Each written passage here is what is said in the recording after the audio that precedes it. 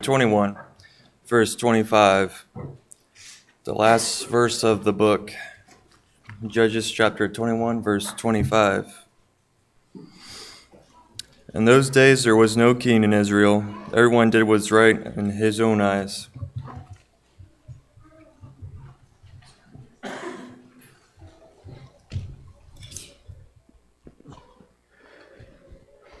Good morning.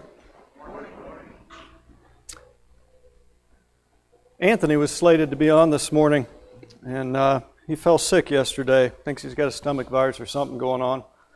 So thankfully, we're all reading the same material, and I had some things fresh in mind, really ready to go almost, and happy to be up here to do that and fill in for Anthony this morning.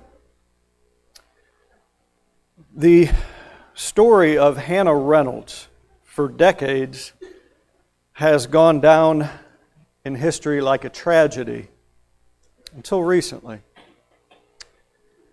In 1865, Miss Reynolds was a slave in the household of Samuel Coleman in the Virginia village of Appomattox Courthouse.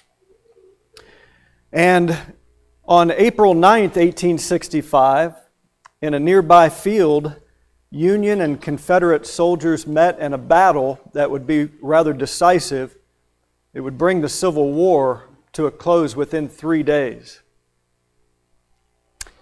The Coleman family had left the house the day before the battle, but Miss Reynolds stayed behind. And a cannonball came through the home and struck her in the arm. It was thought that she died that same day as the battle's only civilian casualty. The Civil War drawing near to a close and freedom coming for America's enslaved men and women seemed like it came too late for her, at least until Alfred L. Jones III began looking into it. Jones is a former school teacher and minister in Appomattox and had been tasked this spring on the 150th anniversary of the battle to give her eulogy. And so he thought, I need to learn more about her. He went to a local library, the Jones Memorial Library, no relation to himself, in Lynchburg, Virginia, looking for any documentation he could find on Reynolds' life. He asked the librarian for anything she might have, and she said, well, let's look at the 1865 death register first to see if it has anything for Appomattox. And indeed, when she put the microfilm in and they searched, there it was, 1865, Hannah Reynolds. And next to Reynolds' name, under cause of death, the ledger stated artillery shell. And so they had found the right woman. No surprise there. That's what it was thought, in fact, had happened when it had happened. But when then they found some detail under date of death, and the ledger stated April 12th, 1865, which was after the Confederate Army had surrendered and freedom had been declared for the men and women of slavery in America. And Hannah Reynolds, Jones discovered, did not die that same day she was wounded. She had lived for 3 more days. The ledger also had one key detail. Samuel Coleman, who had owned Reynolds and reported her death, listed his relationship to the deceased as former owner. Those 3 days meant the difference to her, dying in slavery or dying as a free woman. It doesn't say, and I don't know that we can know unless we find more detail, but what she might have fought to stay alive for that very purpose. But she did live to be free. On April 11th of this spring, Jones then delivered this eulogy to Hannah Reynolds as a part of the program held by the National Park Service called Footsteps to Freedom. which many of us are familiar with. The question of the book of Judges, as we come to this book in our readings this week, this coming week, the question of the book of Judges is very similar. Will you live free or enslaved? I hate to keep borrowing titles from movies that have been out in recent years, but will you live free or die, you might as well say, because most of us would probably say, I'd rather die than be enslaved, at least in the form of slavery that we've become familiar with in our recent centuries and in most of the world. We would rather die than go into slavery and lose our freedoms, rights, privileges, etc. So this question God posed very explicitly, really, from Genesis through Deuteronomy, on through Joshua and the conquest. This question He posed: will you live free or be enslaved? With its forewarnings, with its details, with its prophetic pronouncements, and with the consequences of their choice, God posed this, and it was contingent upon whether the people would obey God or not. That's what it rested upon. Whether you would be free or be enslaved depended on whether you would obey God or not. Now, according to Him, according to God, I should have put that up there when I was reading that story, sorry. That's the man Samuel Jones. Alfred Jones, excuse me, this spring.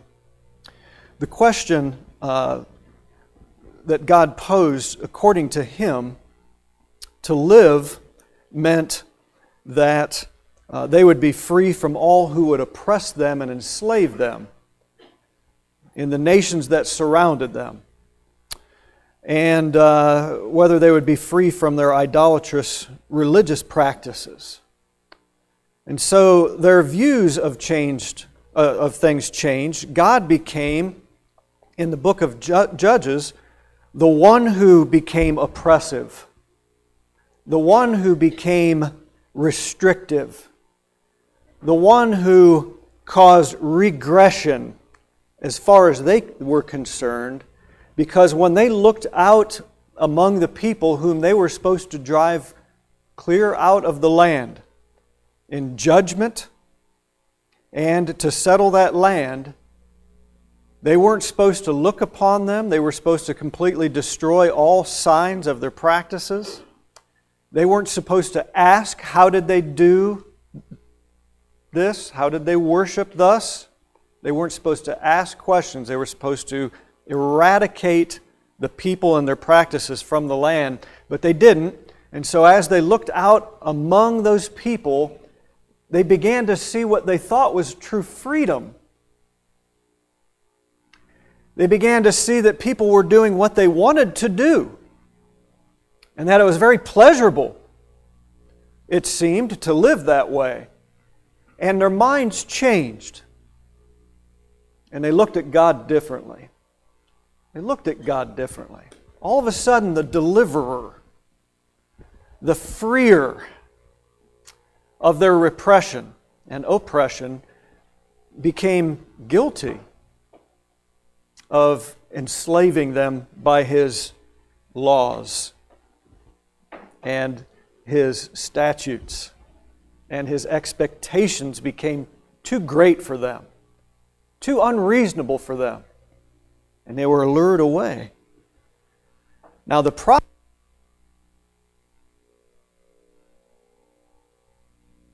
our day, who is the real enemy? People of unbelief today would pose this same question, or boldly make the same assertion, that it is the God of the Bible, the Christian God, who is the one truly that enslaves, truly that oppresses, and truly is keeping us from progress. And I believe that that has caused many Christians in our day and age to falter, to not be ready for that kind of indictment, to not know how to answer it, and to begin to feel, in fact, as we all have when we've been tempted to sin, that God's being a little too strict. And then we begin to question whether it's worth it to follow God or not. Unless we know the difference between true freedom and true slavery in all facets of our life, we may well fall into this trap of thinking that God is our enemy. It's God who's our enemy. So, everyone in the book of Judges began to do what was right, not in God's sight, but in their own eyes, as Aaron read for us this morning. Now that sounds free. Everyone did what was right in their own eyes. That sounds free. There is a sense in which it is free. It's free from religion. And so the question is posed, do you want to be free in God or from God? There is a foundation in our own country aggressively, militantly pushing the ideology that our truest freedom in America will come when we're free from religion. It's called the Freedom from Religion Foundation. You're familiar with it probably. You will be sooner than later if you're not. And so there's another name for this. We could call it moral relativism, where everyone does what is right in their own eyes. Moral relativism, that is, what is morally correct is relative to you or to you or to you or to me. It's a philosophy that asserts that there is no global absolute moral law that applies to all people for all time and all places. And summing up the relative moral philosophy, Friedrich Nietzsche. You may be familiar with his name. Friedrich Nietzsche wrote, correctly so, "You have your own way, I have my way. As for the right way, it does not exist." Nietzsche is famous for his remark and his work, "God is Dead." The inspiration for the recent movie, God is Not Dead, that many of us have seen. It's Nietzsche that was inspired by in his statement, God is dead, and yet it was not made from his own personal position of atheism, but rather a statement of fact about the secular nature of Europe's own growing secularism in the 19th century. God is dead in Europe was his pronunciation. Later, a student of his work and a Nazi supporter. That's a side note that I thought was relevant. Martin Heidegger wrote this: "If God as the suprasensory ground and goal of all reality is dead, if God, as the suprasensory ground of and goal of all reality is dead," that is, this God of faith that we can't detect by our senses, he's suprasensory. If he is dead, he says, then nothing more remains to which man can cling and by which he can orient himself. Isn't it fascinating that these men understand completely what is at stake by obedience to God versus rejection of God? Moral relativism in recent times in our culture is played out not so much as a result of the influence of Canaanite gods or our desire for Canaanite gods, as much as it is the result of naturalism or evolutionary philosophy being taught so rampantly in our nation. Paul Kurtz, in the book The Humanist Alternative, sums up the end result this way. He said, if man is the product of evolution, one species among others, in a universe without purpose, then man's option is to live for himself. Man's option is to live for himself. We are here today because we profess to live for God. Moral relativism demands that man has the option to live for himself. It's every man for himself, you might say, or as we sometimes say, it's a dog-eat-dog world out there. Well, it doesn't have to be, but it is under moral relativism. It is under sin. In fact, because even the children of God play into the hands of moral relativism when it's convenient. That's what sin is. And lest we look down our nose at those who don't hold the same worldview as us, let us remember that we fall into the same trap and the same snare whenever we want to go play with the gods of the Canaanites, which were freeing us from religion, which are freeing us from sexual restraint, which are freeing us from all moral restraints. Sometimes we go and worship those gods. And so it is, in fact, the problem of the day as well as the problem of the book of Judges. Without any absolute standard of morality, some would call us absolutists for believing in God and the God of the Bible. Absolutists. Absolutism. You throw an ism on the end, it makes it bad, doesn't it? Without an absolute standard of morality, people will surely cross the line of comfortability. They'll cross the line of comfortability. In other words, if we all cry out, yes, let us be free from religious restraints. Let us see morality as what we believe to be proper for the day and adequate for the day. Oddly, many who believe this are outraged and absolutely certain that those who threaten violence or practice deceit, for example, against them, ought to be punished for their unethical moral behavior. This type of reaction speaks loudly to an important truth. Moral relativists have a rather dim view of moral relativism when it negatively affects them. Now we want to call out for something absolute. We want to call out for something that transcends these terrible views of men. But there's nothing to call out to if we do not believe in God. If we do not believe that Jesus Christ is the Son of God who brought this new covenant to us and stamped it in His own blood as the way of men and as to what God will hold us accountable for our lives this day. Under this philosophy, there can be as many different viewpoints of what is right and wrong as there are people. And who gets their way will ultimately be determined by those who wield the power. If there's no God, this philosophy, no matter how ugly things get, is true.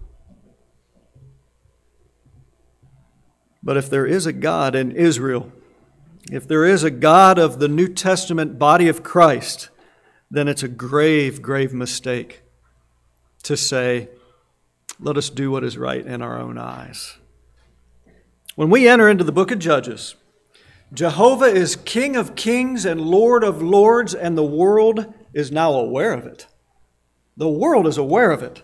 His plan from before the Exodus, that the world may know that I am the Lord, certainly carried its message through the land. And so when Israel faced their uncertain future, they would inquire of the Lord, and He would answer them, and He would guide them, and He would deliver them from their troubles.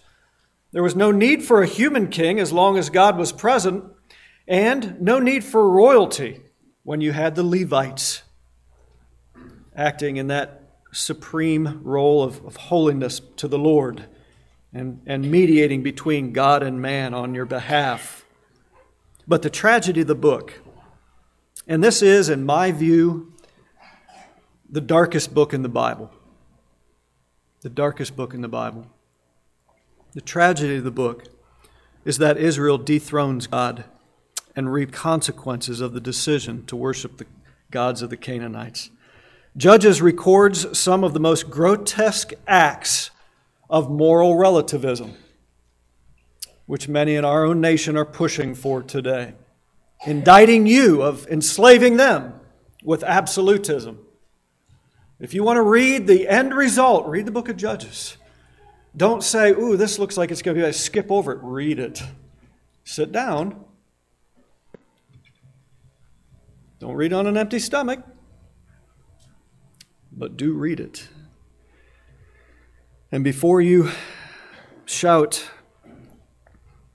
unfair, before you shout foul, remember that we too can become guilty of the same thing, and we also are under sin and in need of a deliverer. And so with each book of the Bible, the question must be asked, what does the Spirit of God say to me through the Word of God that I might become like the Son of God? It says there's a cycle of sin and salvation that takes place. It took place here with the nation of Israel. It takes place through the history of men and in nations. It's taking place in the United States of America right now. I hope it's a cycle. It takes place in your own personal life. And so I want you to think of this in terms of perhaps your nationality, but I'd rather, and more pointedly, as God does, want you to look at this in terms of your own spiritual life. That's what will come through in the end. If America someday should fall, we will still have to stand before God. And what America has done, unless we have contributed to it, may not have any significance as to whether we enter heaven or not. That depends on our decision to make God our Lord or not.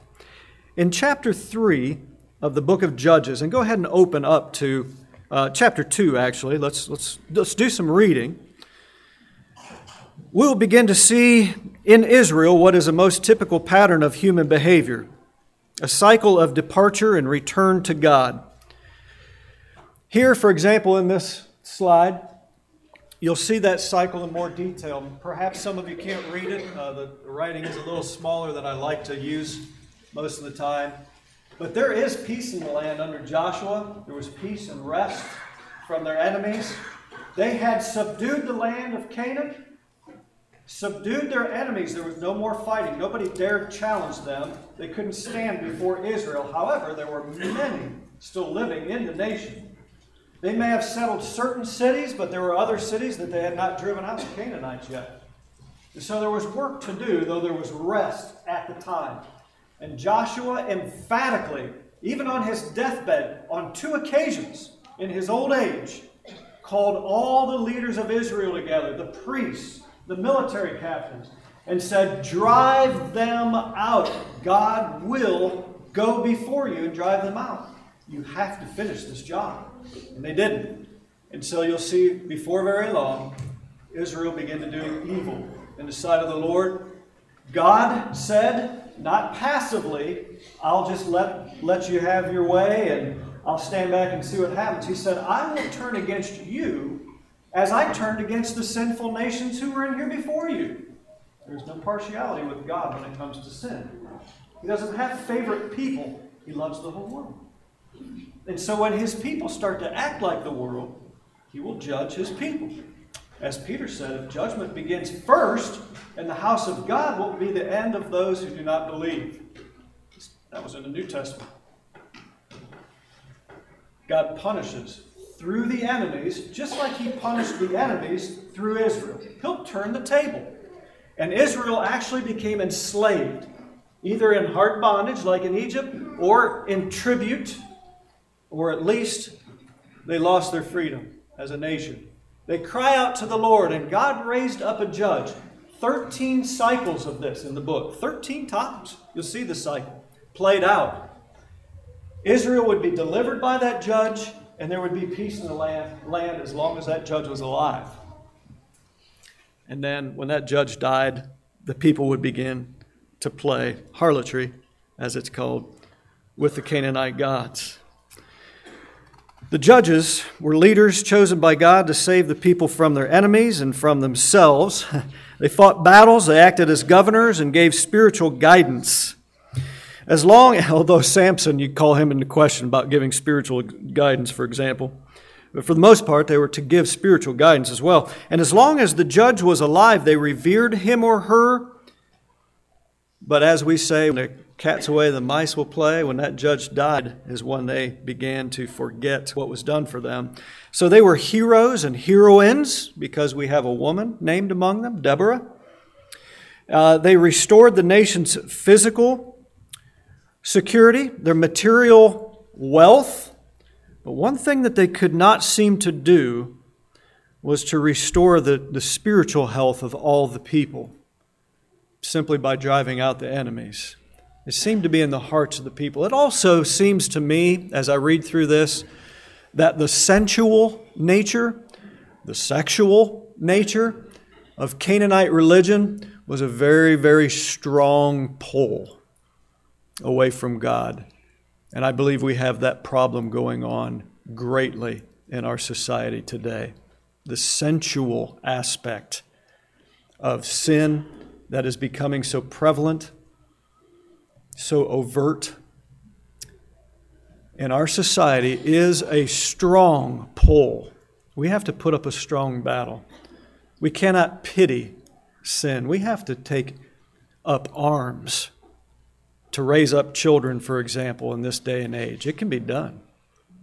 But you better have the mindset that you're going to drive sin out and not dwell with it and among it, or you'll lose your generation or the next, for sure.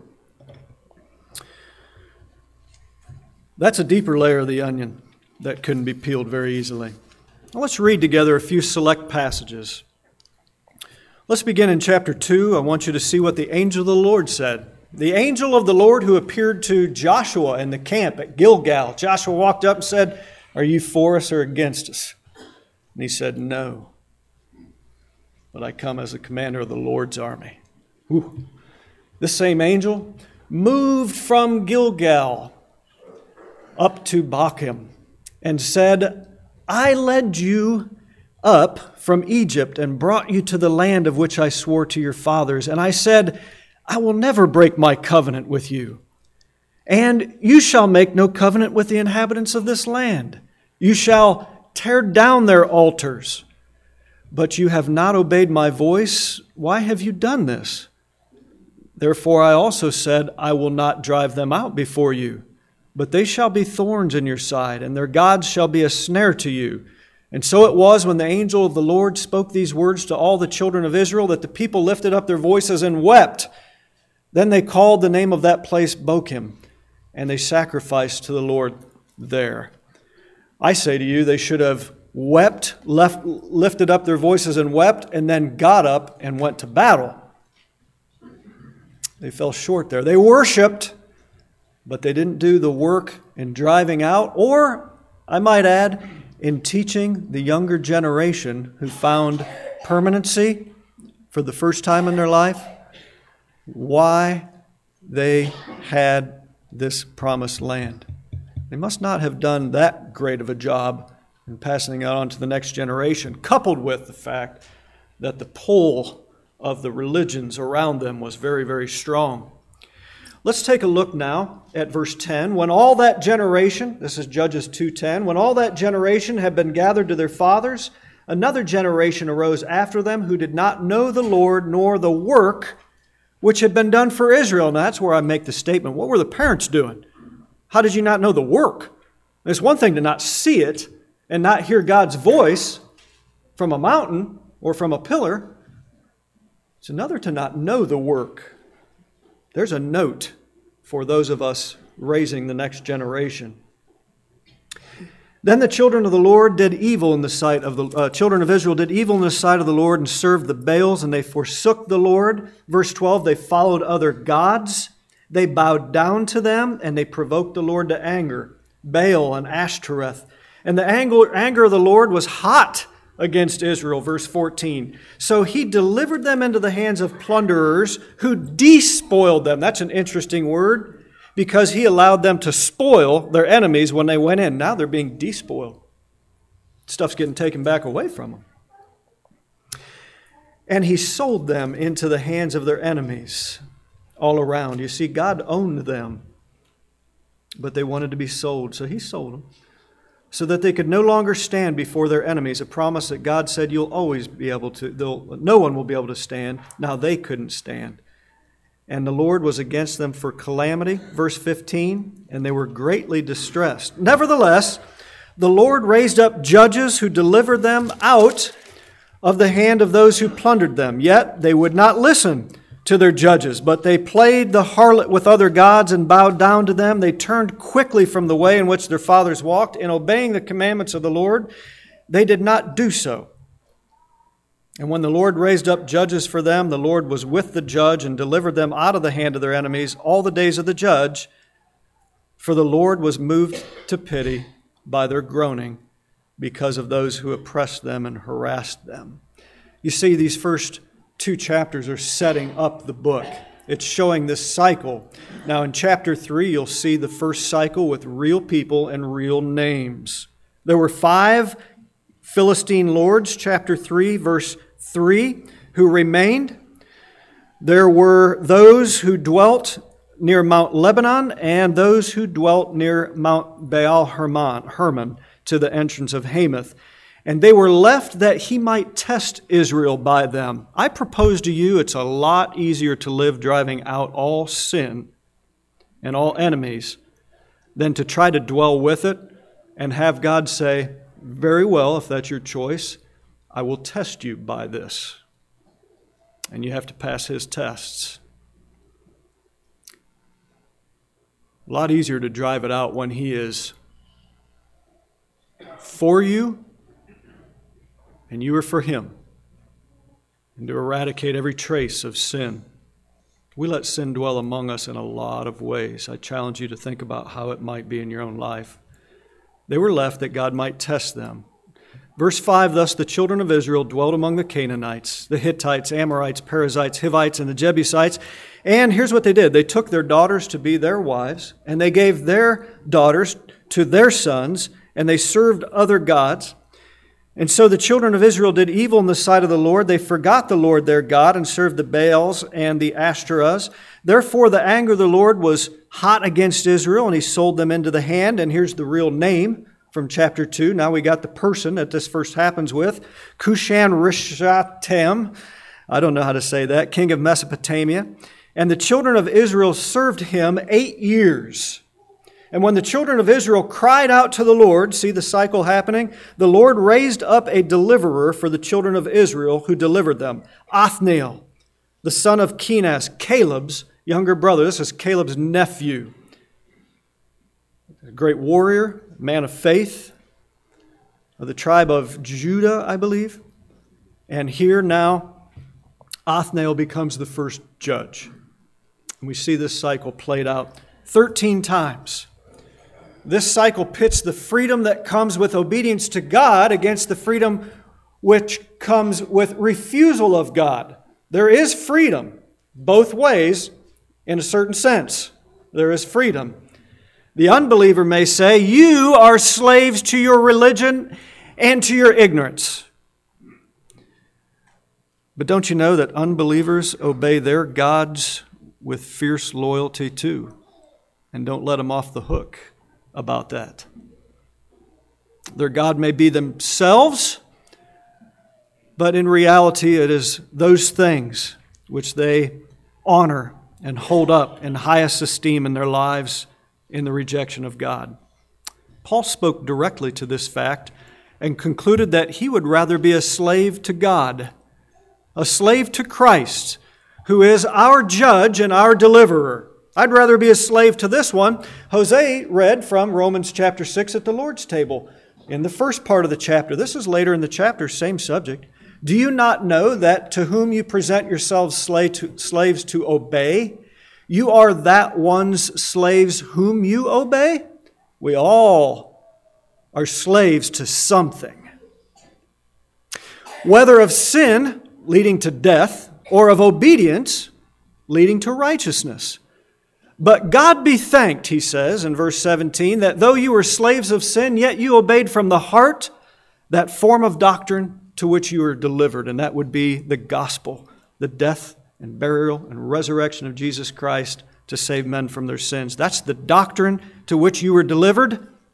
But now having been set free from sin and having become slaves of God, how bad is this?